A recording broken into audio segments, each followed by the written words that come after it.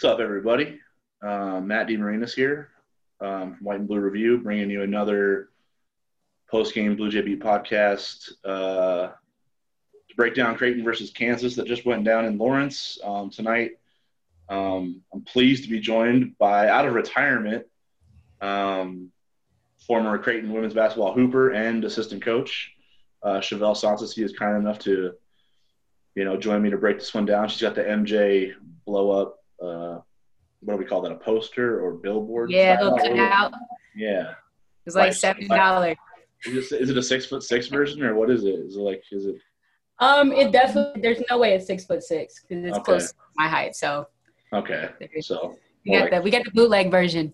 You're like 5'6" on a good day, right? Yeah. With shoes and ankle braces. All right. Yeah. Well, first of all, Chev, I appreciate you joining me. Thanks for having me. Yeah, we talk a lot of hoops. We don't usually record it, so hopefully people can see how fun this would be. I'm probably ask you to have her back on and you go away. Doubt it. Yeah, but I guess just what your initial impressions were of the game today. Obviously, it's pretty simple to say that Creighton missed some shots they normally hit, especially at the free throw line. But what were some of your takeaways in terms of maybe how they were like chasing the game a little bit through that middle portion of the game when Kansas kind of got rolling a little bit, especially with Well, I think there were just like some momentum shifts. Like the one I think about, I know it's before the half, but when Sharif got that, can I complain about the refs a little bit here? Yeah, absolutely. You can cuss. You can cuss at the refs all you want. Okay, those refs were kind of trash. I'll be honest. Like there was no pressure from the crowd, so I was very confused at some of those charge calls when it compared to the Sharif one on the fast break, and then you got the one with Denzel, right?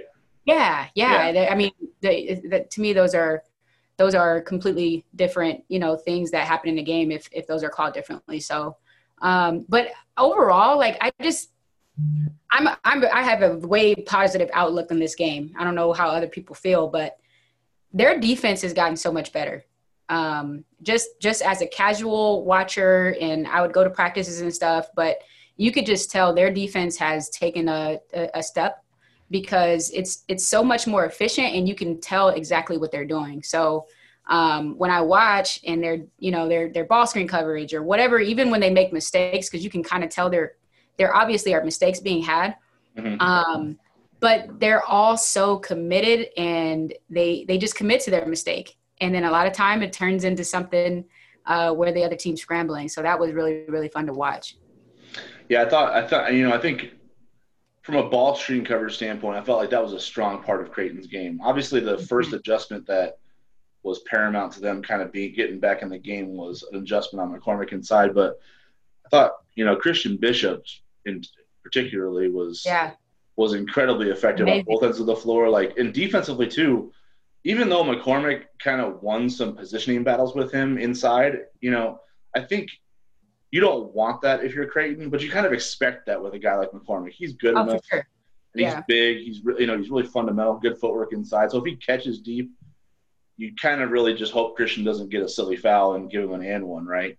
Yeah. Just hope he misses. But so other than a few times where McCormick did, win the positioning battle before the ball was entered to him, and get some easy finishes, I thought Christian was incredibly disruptive defensively. The ball screen coverages where he comes out and pushes the one out towards half court. And then goes back recovers to deflect the entry pass or make it a tough entry pass. Yeah. Like, how hard is that to do for a big man? Like we see that it takes a lot of effort on the court, but like how hard is it to like learn that and become good at it for a guy like Christian? Yeah, I think it's very difficult, honestly. Like you think about who you're playing. One, you're playing Kansas with really, really good guard play. Mm-hmm. So it's one thing if you're guarding a kid coming off of a ball screen that's one dimensional. Then you have there's a safety net there. But when you have a really good guard, you have a really good post. It's hard to do both. But I think he's very efficient with his angles. Yeah. So like he does a good job of getting that like you said, he pushes that kid out to half court. But he doesn't waste not one step going the wrong direction. And to me, that's just – and I was talking to my husband about this. Like, Creighton is really, really good with details. And you can tell that they drill these things. And I can talk about an offensive piece with Christian too. Like, his ball screen, his ability to set those ball screens, it's a small thing, but like I watch a lot of NBA, and the screens where you kind of like fake like you're going to set it on one side and you quick flip, the first three that Zagorowski got in the second half was because he really, really sold that screen. Do you know which one I'm talking about? Yep. So when you quick flip those screens, that's hard to guard. But it just feels like Christian has made such a he was always a pretty good player, but I feel like he's elevating in his game in a way of just focus and just detail. And I thought that had a big, that was a big I guess asset for him when it came to showing and recovering and being super effective on those ball screens. Because it's not just like athleticism to be able to do it. Your timing has to be really good too. And I think one of the details you mentioned there was no wasted movements, like not wasting a step. Because some guys, they'll like heat the ball up a little bit and they'll kind of get like see a pick six in their eyes. Yeah. And they'll get themselves like too far out of position. And then with Kansas's guards, that probably would have been trouble because, Marcus Garrett's a bigger one, right? Like he's not a traditional, like he's not a 6'1", 6'0", like lower than that kind of guard. Like he can see over bigger defenders and make those plays if you compromise yourself too far away from the big man. So the fact that he was able to kind of stay in that sweet spot of pushing Garrett out to the midcourt line and then still keeping enough space between him and McCormick to get back in time for the pass to get there. Yeah. That's the most impressive part of it. And I think that's when you watch him, it's like that's where he's made the biggest jump defensively. It's because getting that sweet spot down in your mind where you can feel it on the court, because it's a feel thing, right? Like you can't see where you're at all times on the court. Like it's a feel, like you have to feel like, okay, I'm a little bit too far out right now. I need to start to recover a little bit here, right? Exactly. And it's like you're talking about, it's a discipline too, because as tall as Christian is and as athletic as he is, it's super tempting, I'm sure, like you said, to try to just go time your jump wrong and try to get the steal a little, a second sooner or whatever, or push him out one more step and you think you got it, you think you can still recover. So it takes a lot of discipline for him to do it, being as athletic as he is, because there are a lot of not so athletic post players who play very good ball screen defense to me. Like I know Steven Adams is huge, but he's not super athletic, from obviously OKC. And so when I think about effective ball screen coverage with a post player, it's like you said, it's not always about athleticism. To me, it's more about angles and your activity with your hands. And then on top of that, just understanding how disciplined you have to be to just trust your teammates that they're going to give you enough time to recover to your post player on a dive. So yeah, he's been really good at that. Well, just on his season as a whole, I mean, he was great again today, and obviously he was really good in the first two games. And you mentioned a little bit what he's able to do to a defense with his ball screen timing on that end of the floor. But what stands out to you when you just look at the total package of improvement from year to year over last year? Obviously, the three ball was there today. He hit one early. That's an element that wasn't there before. A couple mid-range jumpers early in the first two games that he showed off.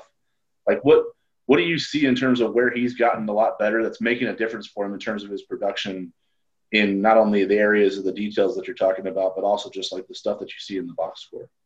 Yeah.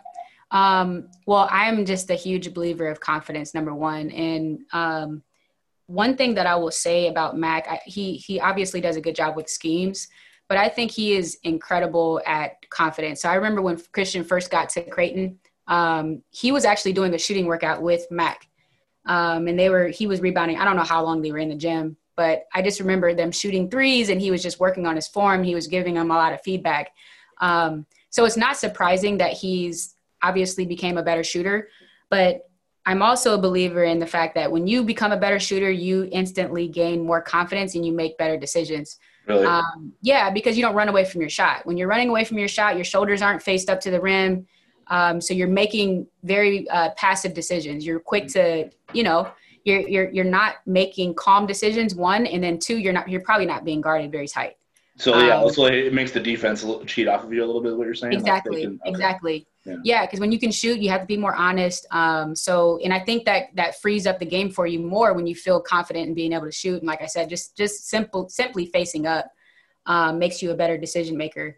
But Yeah, I would say that his confidence is, to me, the biggest thing. He looks like he's been playing for a long time out there. Yeah. You know, he seems like he's matured faster as a player than maybe the average guy. So, but I like I said, I just think one thing that I've learned from Mac, just watching his practices and just being observant, I think he's a killer when it comes to getting those kids confident. And that's what you need when you need to shoot. And when you go from not being able to shoot very well to being able to shoot decently to where he's at right now, that's confidence to me. It's repetitions, obviously, but it's confidence. Yeah, but the repetition thing is going to come when there's nobody watching, right? So, like, that's the part that it's not easy to do, but that's the part that a lot of players who don't necessarily perform well will do. But then there's another element to it when the lights are on, right? Like you're talking about the confident part. Like, are you confident enough to take the shots you've taken over 1,000 times in a quiet gym when the lights are on, the pressure's on, and the noise is louder? Yeah, I feel that too. Speaking of missed shots, I feel like, I mean, you kind of mentioned that there's a positive vibe to what's being taken out of this game, and probably most of the people outside the locker room would probably agree with that, because you see that Creighton didn't shoot well in certain areas of the game where they normally do, and they lost like one at Kansas. So you're like, all right, maybe a definite missed opportunity, because if they're even average in those areas, they probably play from the lead most of the second half and don't have to worry about the last few possessions, if you will. But in terms of, like, you know, Creighton, it's crazy, because if you told me that Creighton was going to go, what did they finish? 18 for 29 from 2, 10 of 14 from that range in the second half against Kansas, I probably would have thought that Creighton's going to score 85 to 90. Right. Because I would think the 3 looks would be there. And they did get good looks. I don't know what you think about their shot quality, but just from what you're able to remember about their shot quality on the 3 ball, did you feel like those were in rhythm looks, mostly within the scheme of the offense, and they felt like they were looks that they would live with every single day? Yeah, I mean, that's the thing. Like, I feel like their offense is pretty free. He has a lot of choices. Mac has a lot of choices as far as guys who can make knockdown shots. Going back into my coach cap, I think more about, like, the amount of times we couldn't secure a rebound. You know, you think about the one where Marcus gets the rebound and turns it over. The one where Mahoney has the ball and then falls out of bounds, I think. Yeah. Like, to me, those are the ones that kill you. Those are because the shooting can be like this, and obviously Creighton is known for, you know, being able to shoot. But those are the first things that come to my mind when I think about, gosh, we lost by 1 point. But from a shooting standpoint, like you're talking about, I would say for the most part they got shots that they could live with. And how honest can I be? Super honest.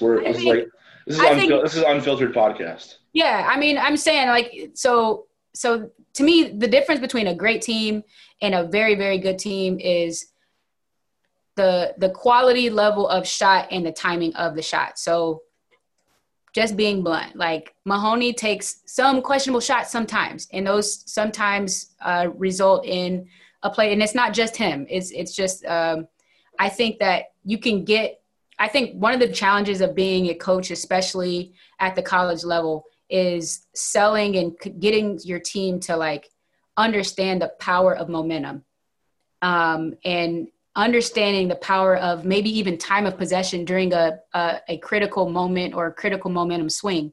So if they score and you come down and you shoot a bad shot and then they get the ball back, that's not nearly as powerful as if they score, you make them guard you for 20 something seconds and then get a decent shot. Even if you brick it, it's still a different momentum about it. So it slows down their good vibe from hitting the shot, as opposed to giving it right back to them. Okay, yeah, exactly.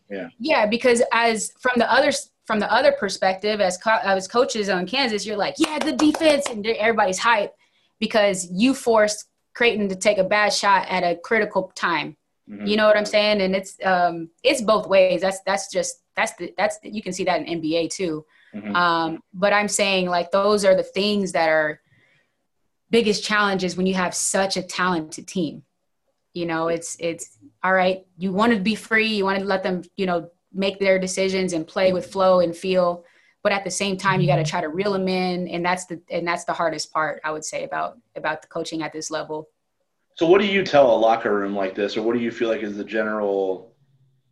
consistent message after a game where you go in as not like a betting underdog, but also kind of like a perception underdog, right? Because like Kansas is Kansas and Creighton is just like a good team this year, right? Like, so no, you know, winning at KU would probably be more beneficial to Creighton than beating Creighton would be to Kansas normally, right? Like just from a national perception standpoint.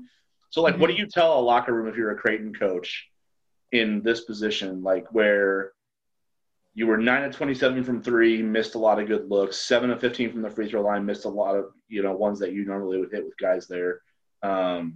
Missed one, obviously, at the end of the game that would have tied it. Had some, like you said, turnovers on balls that, like, you felt like you played good defense and had the thing secured and then lost it late and it got away. Yeah. Like those little things that you said were costly, along with the shots that you missed that you normally hit. Like, what do you tell a locker room like that that's probably pretty beaten up over things that they let it get away, as opposed to feeling good about how competitive the game was down to the wire despite all that? Yeah, I think this is a carrot game. Like, I think this is the game that makes you feel like, okay, we can really, really. What's a carrot game? What's a carrot? So you know, you dangle the carrot a little bit, and you have. So I think it's one thing to be like, okay, we're number 8 and we're a good program, but to hang with Kansas, to not shoot as well as we can, to make some of those critical mistakes, those, you know, just the ones that you normally don't see.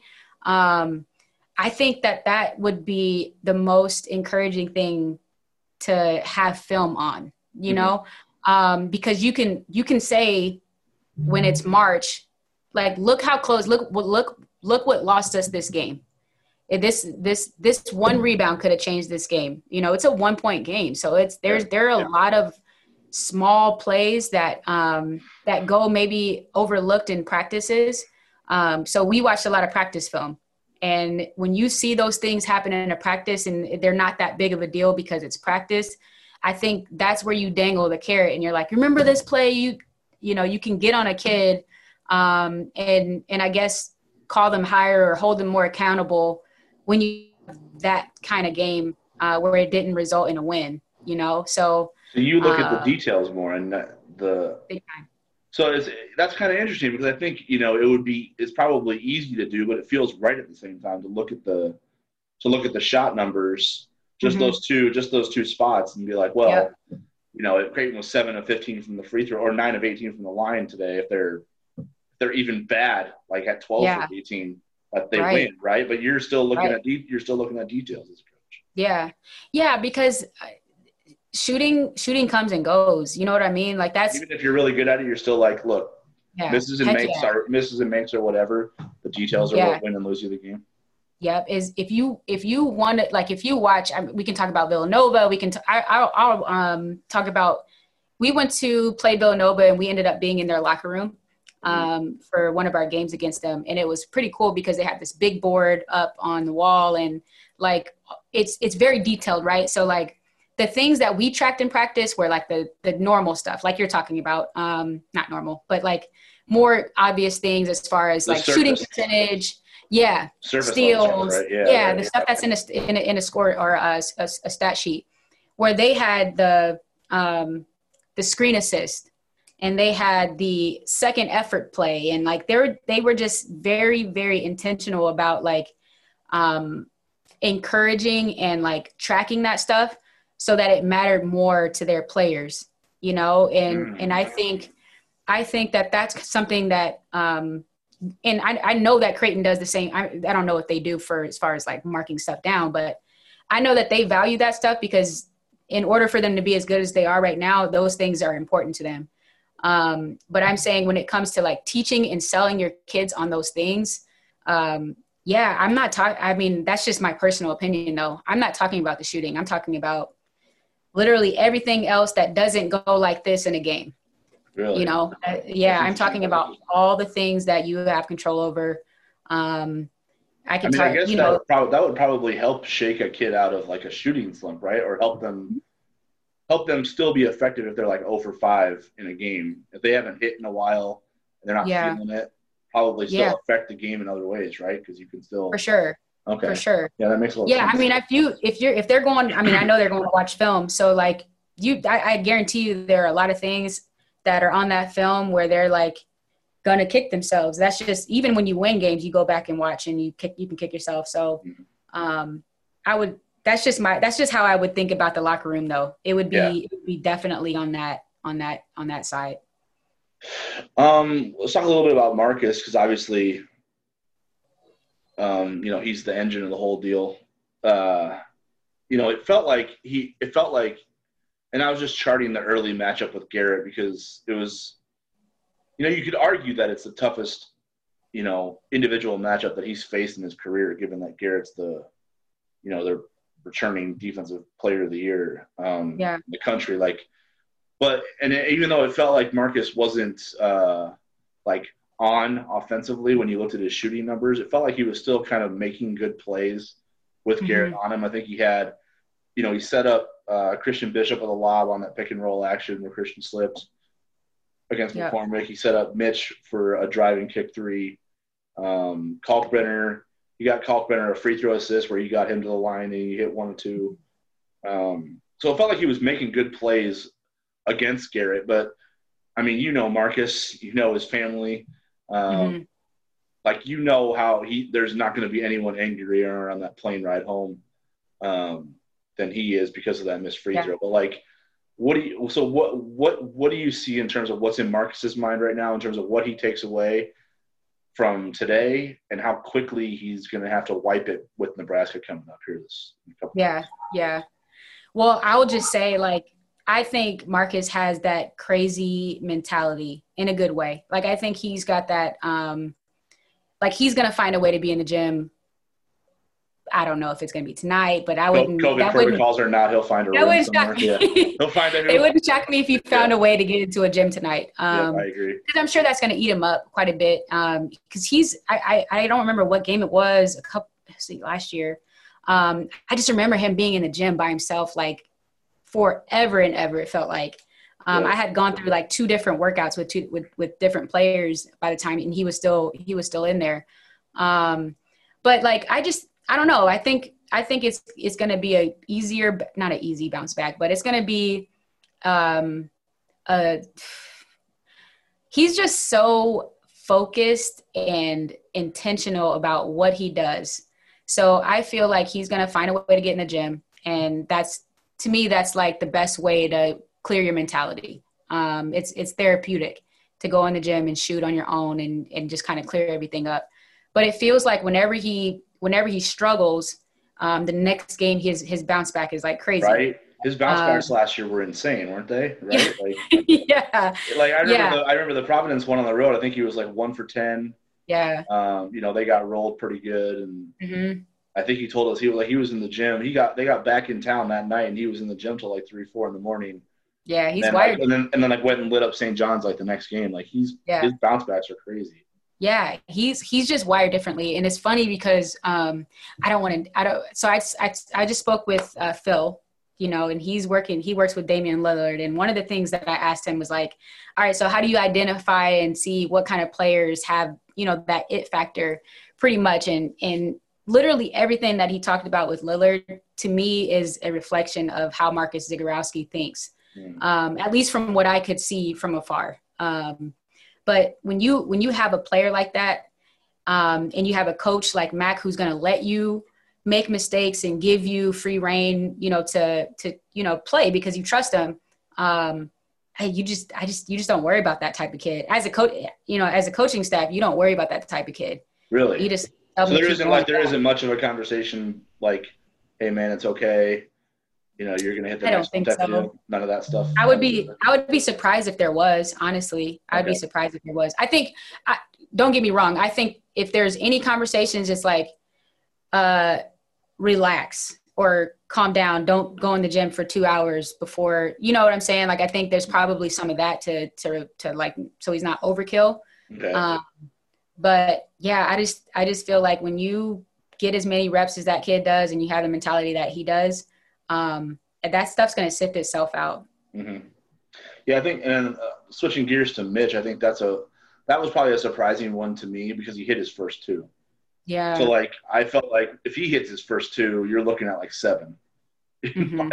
Because of just how, like, because when he gets into a rhythm, it's like a different rhythm. You know what I mean? Right. So, like knocking down his first 2, they were all on catch quick releases. Yeah. I think one of them was a pretty good closeout on him too, and he still banged it. Yeah. So I was a little bit surprised to see him cool off.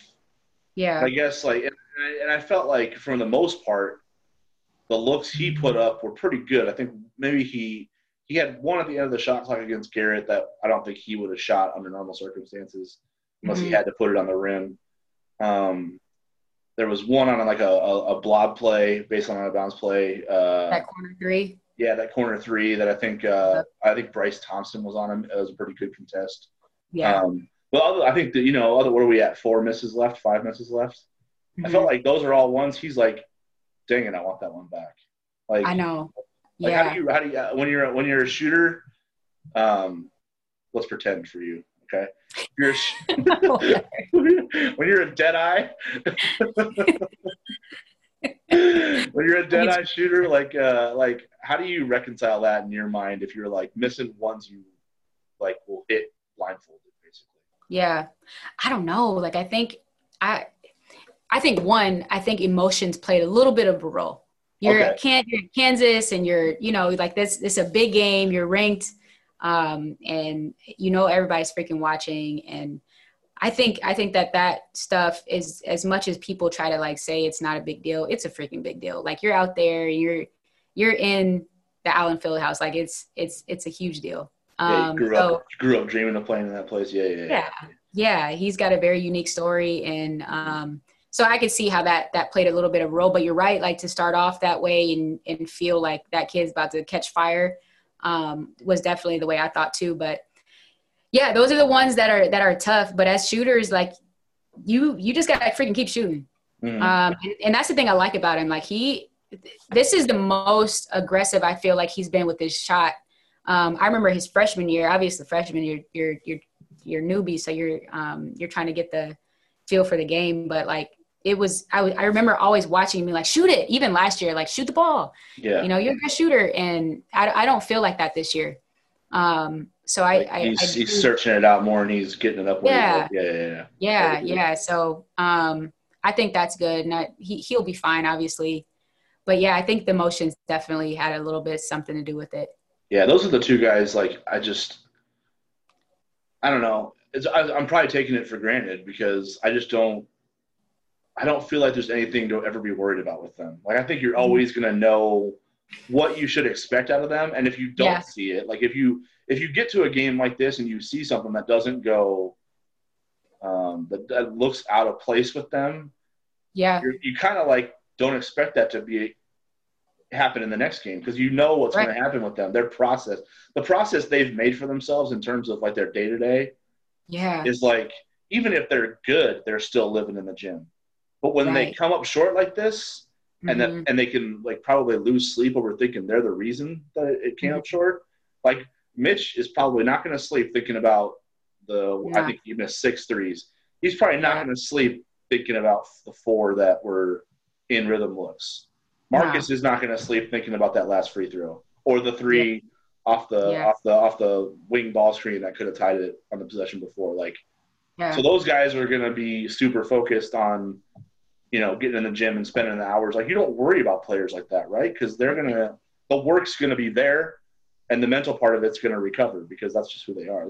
There's too much of a sample size for those two to have any kind of like game-to-game concern over if it's going to snowball on them. So I'm on board with you. I don't think you worry about them, about this game affecting them negatively in a long-term sense. Like, the ripple effect, it's pretty small. It ends as soon as they get back, basically. They'll work to, just because, like you said, the therapeutic part of it, they'll work just to get it out of their mind and feel good about what they can do again, have to convince themselves almost again. They're kind of like, people are psychotically competitive like that, right? You just like, you have to remind yourself that you're good by putting work in the gym, even though you're still good before. Yeah.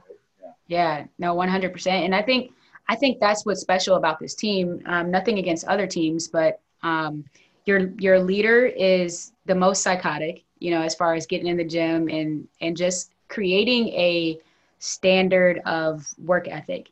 Mm-hmm. I think that's the biggest and most important thing. And you can even say leaders. You can say, obviously, Mitch is in there too. So like when you have players like that who are willing to get in the gym on their own and just have that mentality, you don't spend time like coaching them to make sure they're doing okay. I'm sure they're doing some of that, but for the most part, you're just probably like, let them go and they're going to figure it out, and have faith in the kids that you've recruited. Because obviously that's paying off. They've done a good job of recruiting kids who are driven on their own. Denzel Mahoney, obviously, it was funny because like at a certain point you could probably put Denzel in that group of guys who were missing shots that they normally hit, but he did heat up at the end of that thing. Oh yeah, like that 7-0 run he hit to tie the game. Awesome. Yeah. And it's and I think you watch this thing and you're like, you forget that he was in quarantine up until a day or two before the opener against North Dakota State, right? So he missed the first game because he hadn't practiced yet. He gets a couple practices under his wing, goes 5 for 7 from 3, right, against Kennesaw State or against UNO. Then he goes 0 for 5 against Kennesaw State. So there's a little bit up and down there, and you kind of attribute it to him kind of still getting his legs underneath him, right? And then today he kind of struggles early, and then heats up late and ends up finishing with 19 on, I think he was 7 of 14, so pretty good efficiency overall. But like, it came in spurts. It was cold and then hot. Right. How long does it take for a player? Because like, if we factor in the circumstances of what he's trying to do to get himself back up to speed, like how much does a game like this, especially the way he finished it, go towards instilling the confidence he needs to feel like he's back, even though he maybe isn't physically? Yeah. I think he's one of the honestly tougher guys to get a feel for, just from my perspective. I mean, obviously they do a really good job with them and keep him like confident and encourage him to explore and do his thing. But I would say, like, obviously he brings a completely different type of player. I don't know what kind of player we've had like him. Can you think of anyone? Well, I mean, I kind of feel like he's like a little like Kyrie, but I don't know if they use him like they use Kyrie, if that's what you're saying, right? Like, yeah, no, I agree. Yeah, I don't think they use him like that either. Yeah. So he's unique, but he's good. He's unique in a very, very good way. So that's the hard part, is like, as he's trying to get his rhythm and as he's trying to get, his legs under himself, and you're trying to obviously win games, and the I guess the margin for error is this big. To me, that's the hardest part. And that's what makes coaching hard. I think the hardest part, like, because it's easy to kind of even talk about what I just talked about, like, oh, that one possession, when he took the rough shot, like, but at the same time, he went on a 7-0 run on his own. And that's a coach's call. You know what I'm saying? And that's where, you just got to let kids play and figure it out on their own. Like, I think that's what, like I said, Mac does a really, really good job of. He does not yo-yo kids. Really? He lets them freaking play. He lets them play through mistakes, which is obviously beneficial, has been beneficial for them, but he's very good about letting those guys feel like they can make a mistake and be fine. And so I think he's going to be absolutely fine. It is going to be interesting to see how the like pieces all fit together by the end of the season, and how you like keep that guy involved with all the freaking options you have on that team. Yeah, right. Because they did shrink the rotation a little bit today, especially as the game went on. Like, you kind of got a sense that that maybe Sharif, from a skill set standpoint, because of what KU can do in terms of how good they are on that, in the guard court, and how big they are as well. Like they're not little guards like that. So right. Maybe it's a tough game for Sharif to get a few of the rotations he got in the early couple of games. Kalkbrenner, same thing. Even though he played pretty effectively, it's not like you're shrinking down Christian's minutes to like half the game, because you see how important Christian is on the floor. Right. You need him in the game more than you've had him in the game the first three. Right. That's why you didn't see Epperson tonight. It's not because Jacob wasn't physically able to be on the court and produce something. It was because Christian was so good, and it's hard to take him off the floor when he's that valuable while he's on it, right? Because you can't just you kind of gave him his breaks the first three games. You got to dig in the tank now for this one. Yeah, and that's kind of what it turned into. Once the coaching staffs kind of got a feel for who was going to like win this game or lose it, that's who they stuck on the floor for the large stretch of the game in the second half. Yeah, and that's happening a lot towards the end of seasons is you see that the shrinkage of the bench starts to happen as you get towards the end of the year, and you realize, obviously guys get their wind. They're able to play through, obviously, more fatigue. And I think that's obviously something that's, to me, that's an indicator of what's to come. I'll be honest. Like, I think if Christian's going to play like that, like obviously got to play that man. Yeah. And obviously it's going to be dependent on who you're going up against. But obviously, towards the end of the season, when you're in the freaking tournament, that kid's going to play. So and it's got to be like in the 30 to 35 range, right? Like, I would think so. As much as you say, it's hard to throw a kid out there for that long.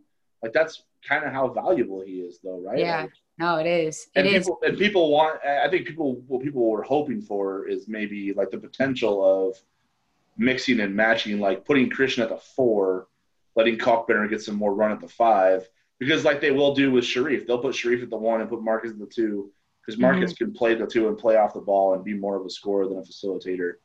I don't know if Christian – I don't know what you lose at the 4 if you put Christian at the 4 just to get him either a breather at the 5 with all he has to do on both ends of the floor, or if you want to get Kalkbrenner some minutes. Like, Christian is most valuable at the 5 spot because of his versatility, right? Like, that doesn't. Do you think that translates to the 4 spot if they try to move him there? I think it depends.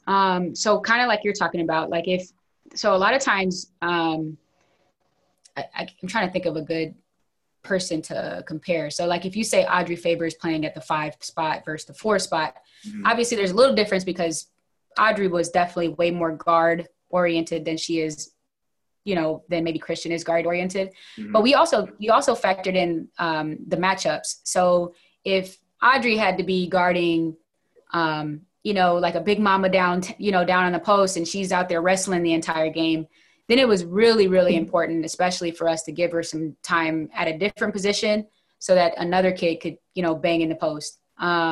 So that could be a factor. I'm not sure what they feel on that, because that brings in a whole nother fatigue factor. But from an offensive standpoint, I don't know. You got too many options. Like I personally don't see it. I could be wrong, but I just think, like you said, he's so valuable at the 5. It's what their offense is, to me, the hardest to guard when he's at the 5 spot and you got all those shooters surrounding him.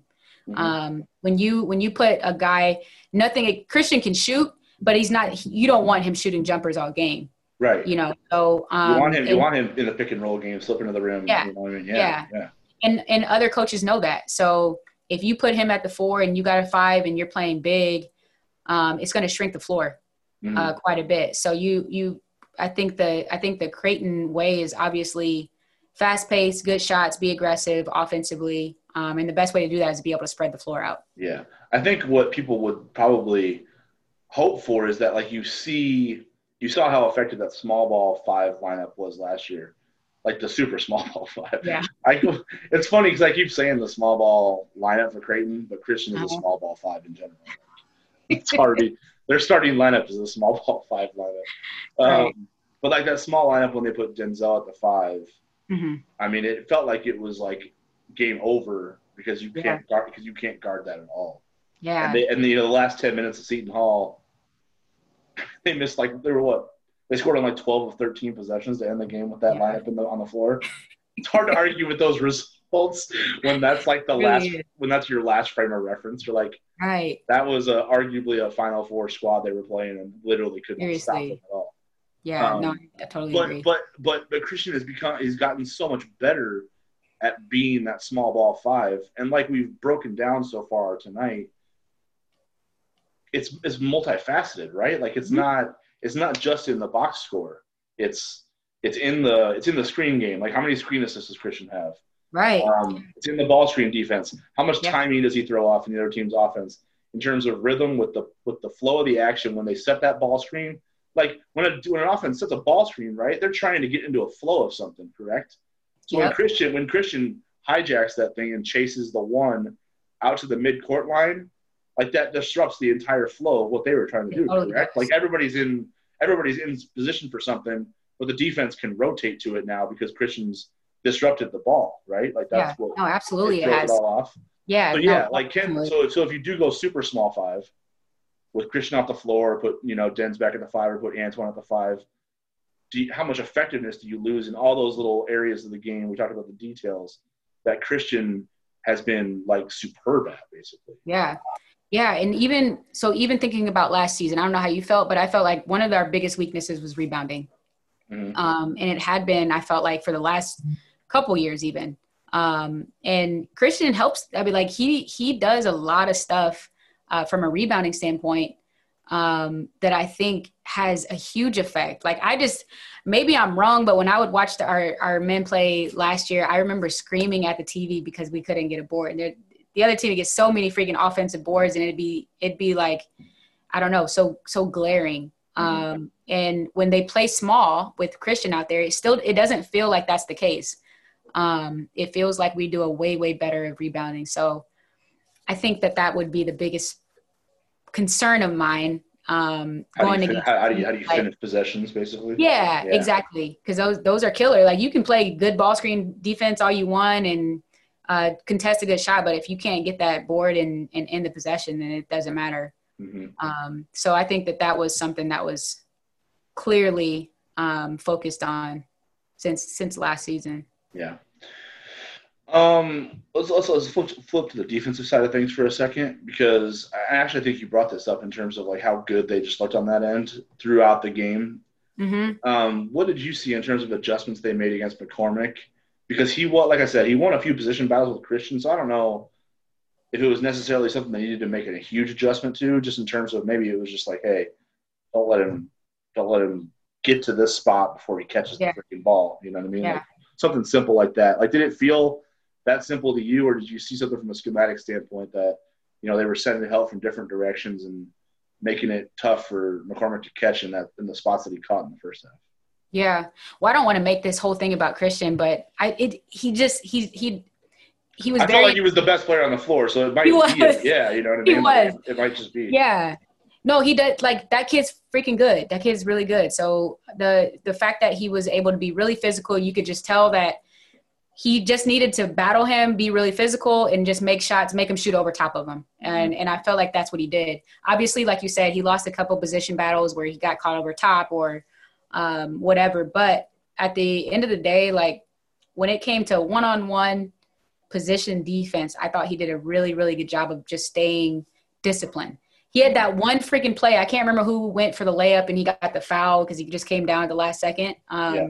But I just feel like his post presence defensively was a huge factor. And I will just say, like, in general, Creighton's defense to me is, I feel like their schemes were always really, really good. You could tell what their intentions were, but the execution of it this year is just on another level because they're just so much more active. The activity level to me is nuts. And I don't know what the game plan was, obviously, but the times where they're trapping ball screens randomly, the steals that, Sharif got, the steals that Mahoney got, that's just freaking activity. Mm-hmm. And that's just being in the right spot, getting off your player. And I think that stuff is like, it just is, clearly what they're focusing on in practice. Mm-hmm. Because to make that big of a jump and being that much more disruptive, it obviously is a focus. And I think it's intentional, right? It's not just very. It's not ad lib. Yeah, because so when you have a scouting report and you come up with these defensive schemes, like you can have the best freaking scouting report ever. It doesn't matter if your team doesn't commit to whatever you're supposed to be doing. Mm-hmm. So when I say that is the biggest thing to me is like when they make mistakes, they're probably making all kinds of mistakes that we have no clue that they're making. Yeah. But whenever they do it balls to the wall. You know what I'm saying? Like if you're not supposed to be trapping, I don't know if they were supposed to trap because they had two guards trapping. I think it was Zagorowski and Sharif at one point. I don't know what the game plan was, but they trapped and it was like, it looked like it was part of the scheme, but there's a good chance that wasn't the plan, you know? And when things like that happen, I think that's really good because they commit to their mistakes. And I think that's what happens when, I think bad possessions defensively happen when you don't commit to whatever you're going to screw up on. So when you're in that indecision moment, that's when you give up stuff. But if you're like, oh, shoot, I'm going the wrong or I'm not supposed to trap here, but I'm here anyway, so I'm just going to make it tough for them to throw it out. I feel like that's when a lot of teams can get some of those easy, turnovers and be more disruptive. So it just looks like they're all like going hard as hell. And I know they're making mistakes because I know what it's like. That's not coach speak. They're just going so hard. It's like, wow, they probably weren't supposed to do that, but it ended up something good came of it. But that's just a different mentality. I feel like they definitely have a different approach. Something's different. Yeah. Well, I mean, I think part of it has to be they know. I mean, last year at some point they kind of settled into a similar game plan from a game-to-game standpoint. Like, all right, here's the tendencies of all these alphas, right? Sadiq Bey, Marcus Howard, Miles Powell, like Kamar Baldwin. Here's what they're gonna do. Tyshawn, you go stop them. Yeah. You're right. Study their tendencies. Yeah. We'll practice it. We'll with the scout team. You get accustomed to it, and then for 35 to 37 minutes a game while you're out there, you shut it down. Mm-hmm. So like when you have someone that can do that, you can scheme around them to stop the other four, right? Yeah. Yeah. Like, so what's happening this year is they don't really know who that player is yet. So they're kind of like they all have to be connected now. You know it's defense by committee for sure. Yeah. I definitely agree with that. And obviously there's going to be times when we're up against whoever is a beastie scorer that's coming up. I think that's going to obviously be something we're going to be concerned with, like who's the matchup. But there are a few different things when it comes to defense as far as like being great. So you can be really good scout defender. You just be super disciplined. You don't waste any movement. You take great angles. You can be just athletically, Which like Mitch seems like he's made a jump in that regard, right? Like, yeah, I think he's very disciplined. If you thought he was a below average defender through the first 3 years of his career, this year it feels like his angles and like where he's positioning himself to like at least be there to contest when the shot's ready to go up. I feel like that's a jump he's made on that end of the floor because I haven't seen him like out of position to eat a three yet. You know what I mean? Right. Like, even if he's been scored on, I feel like he's been there. Right. Which is what defense is all about. If you're in position and they hit it, that's on them, not you. You know what I mean? Exactly. Yeah. Exactly. Yeah. So I think that that's the biggest thing is maybe they've talked about that is Tyshawn. We don't have Tyshawn anymore, so everybody's got to step up defensively, and you can't make this mistake. And like I said, I'll be watching the game with my husband and being like, oh my gosh, their rotations are like freaking excellent. Right. Yeah. It's crazy. And because it's hard it's the hardest part about team defense is just trusting. And you just don't want to be the guy that gave up the bucket, and then when you have that mentality, it's hard to be a great defensive team, but I just don't feel like that with this team. Like their help side is like crazy. They're off their players and you can just tell there's a different amount of trust that's going into it. But I definitely think their team defense overall has risen. But yeah, we'll see what happens when we got to go up against some of these heavy hitters here soon. Yeah. But I just That have think that have an elite point guard surrounded by yeah, shooters with a post player inside. Yeah. yeah. Let's wrap this up. I think we did get one question in here. Okay. Let me double check. And then if I read it right, it'll lead into something I just want to wrap up with. So this one's from Justin Blowbaum. Sorry if I'm mispronouncing that. Does the fact that the game was as close as it was with the Jays playing as poorly as they did, I don't know about that, say more about how good the Jays could be playing great or how somewhat overrated Kansas is? So, like, that's a loaded question a little bit. Okay. So, like, basically, you're if we're answering this, we're basically grading Kansas and KU or Kansas and Creighton and basically translating it going forward. Like, how close was Creighton tonight to their ceiling?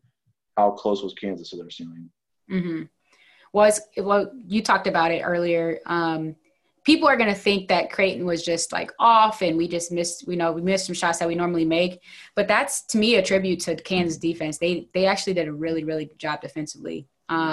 When you and I'll be honest, I missed the first few minutes of the game. But when you do a good job on Mitch early, or if you do a good job on whoever early, it's going to get into your head and it's going to affect the rest of the game. So I would say that this was legitimate number 8 versus what is Kansas number 4? Number 5. Or number 5. Like, yeah. I think it was legit. Like, I think it was just two really good teams battling.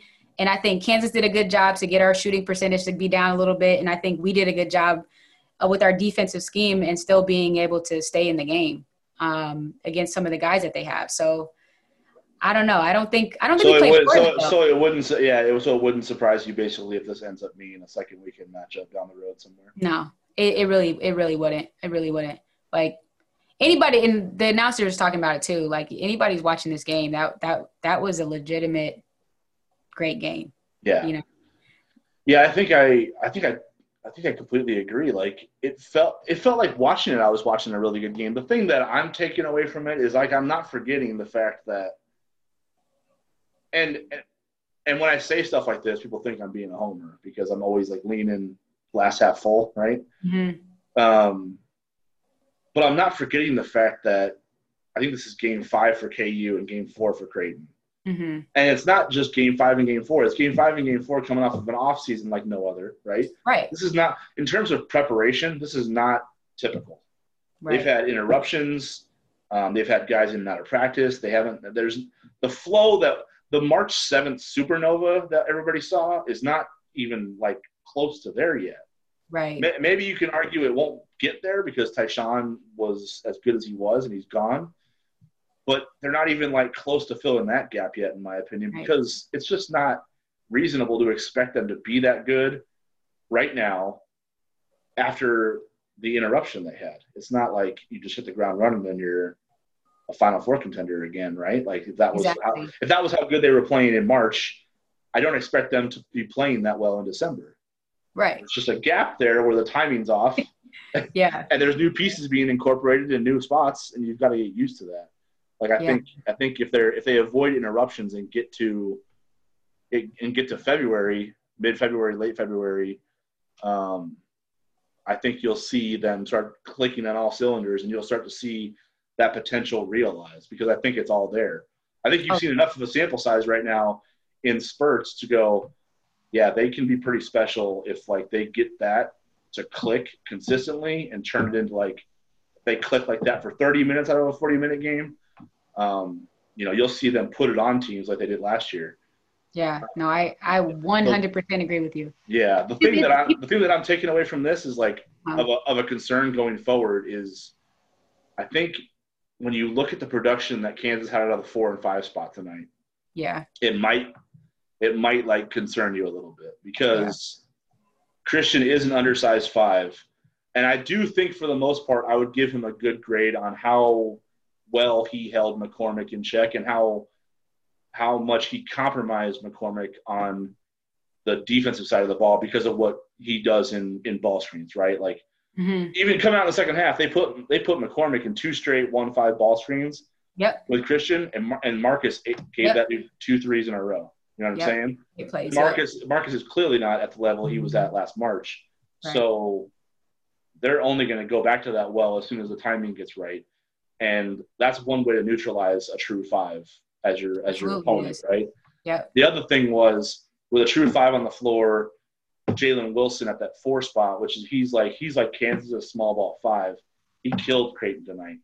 Yeah. So that's like that's something that's probably going to need to be addressed, because that was something you had last year in Tyshawn. He could guard up, right? You know, like he wasn't just a prototypical like 2 who could guard 1s and handle combo guards and things like that. He could handle combo guards like Powell and Howard and Baldwin, but he could also guard up to the Mamus and the Sadiq Bays and guys like that. Like, so you don't have someone who can guard perimeter-oriented 4s. So I think tonight when you see Jalen Wilson go 4 for 6 from 3, you're probably like, okay, how does Creighton counter a versatile 4 like that?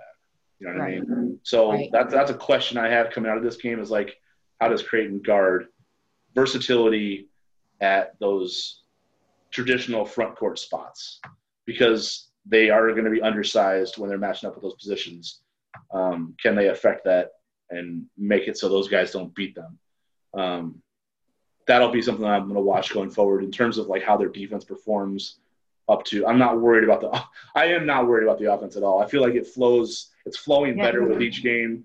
I have supreme confidence in Marcus Zagorowski as your main facilitator, and a guy who can get a bucket if he has to. Like Mitch Ballack, I'll trust blindfolded shooting over anybody otherwise. Like, so I'm not worried. You know, I think Damian Jefferson was really good tonight, doing all the things that they tasked Damian with doing, making those hustle plays, getting to the rim, driving off guys. You know, and Denzel obviously heated up towards the end and gave them a chance to get that thing to overtime. So I'm not worried about anything on the offensive side of the ball. I think that's only going to get a lot better, and it's already pretty good. The defensive side of it, in terms of those matchups, is something I'm just going to watch going forward. I think that's a good point. Like, I also think like people don't understand how important and how impactful that summer is. So to not have that with some of these guys that are obviously taking on larger roles this year, it's going to take a little bit to get into a flow. And for them to be where they're at with all those circumstances, I think that is a huge indicator of the success that's to come. So like you say, if everything can just we get our practices in, if we can stay healthy and all that, I feel like our ceiling is crazy high. Right. I really do. Yeah. If you're interruption free and you just keep him, if you keep that like marginal improvement that happens throughout the season with guys. Yeah, absolutely. Because you're like you said it, Zagorowski, Ballot. I mean, that's what you need to kind of run your ship. And if you got the guys that we have behind them, and they're getting that experience and some more practices in, I feel like that's going to build up really, really fast. I'm not worried about it. For sure. Well, I think that'll probably wrap us up for tonight. Thank you to Michael Jordan. Thank you to Eddie for hooking it up. And thanks to Chev, man. Good to see you back, like talking hoops. Well, I appreciate you're all like super nervous. Like, what are we talking about? We're just talking ball. I know. I've actually never done this before. Really? Yeah, this will be the first one. Well, if you don't block me anywhere, it won't be your last time. So. Yeah, keep doing this because I like I actually really enjoy talking about basketball.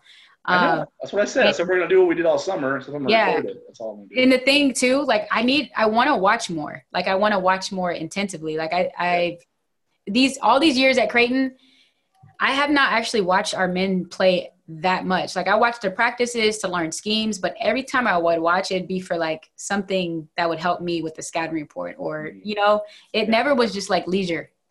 Yeah. We'll get you back for sure, but I appreciate you hopping on and joining me. What we do here though, we gotta pump our stuff though. Like obviously if you're a White and Blue Review listening to this, you know where to find the podcast, iTunes, SoundCloud, YouTube page. We'll have post-game coverage up on the website from Creighton, Kansas, and some look-ahead stuff for Nebraska. But Chev had a fun podcast tonight with who? Phil Beckner. Who's Phil Beckner? Tell the folks. He is he trains Damian Lillard and CJ McCollum, some pretty Dame time. Yeah, he actually said he works with Tyshawn. He worked with Tyshawn this summer. Really? Okay. Yeah, in Phoenix. So that's pretty dope. Yeah. So when can people check that out? That's probably going to take a minute to get out. So I would say probably in like 2 weeks or so. Okay. So take a minute. Okay. My bad then. We don't have the production. I'm not here making false promises. Mr. DeMarinis has, so we it takes us a little time. I'm making false promises to people. I'm looking forward to that though. So I think if everyone's listening to this, like keep that in your mind. Coach Chev, and Dame time. Like you got to get that list. Got to get that work right. Say your name of your company. How do you say it? It's Develop. Yeah, that's what I thought too, but I didn't want to be like Develop Basketball. Yeah, it's Develop, but it's DVLP. DVLP. So like, tell everyone, how's that going for you? Yeah, it's going really well so far. My initial goal was just to really just like hit the ground and try to work with kids who really, really want to play in college one day or play at a high level one day. And it's nice because I don't have a team, so I get to work with all kids. And so it's been a nice, different types of kids from all parts of the city coming together to really play at a high level. So that's been going, it's been going pretty well. Awesome. I just needed to make sure I protected myself and worked with girls and boys who really, really want to be in the gym. So it's been good.